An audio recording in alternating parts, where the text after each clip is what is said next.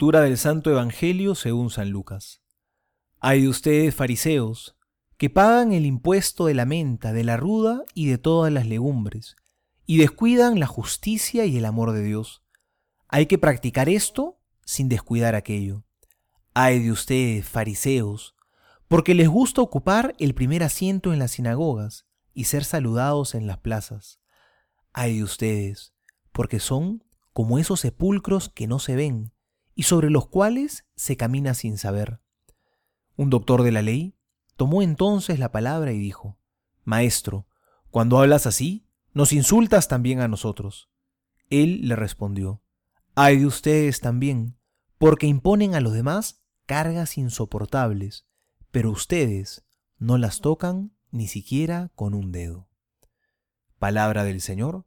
Gloria a ti, Señor Jesús.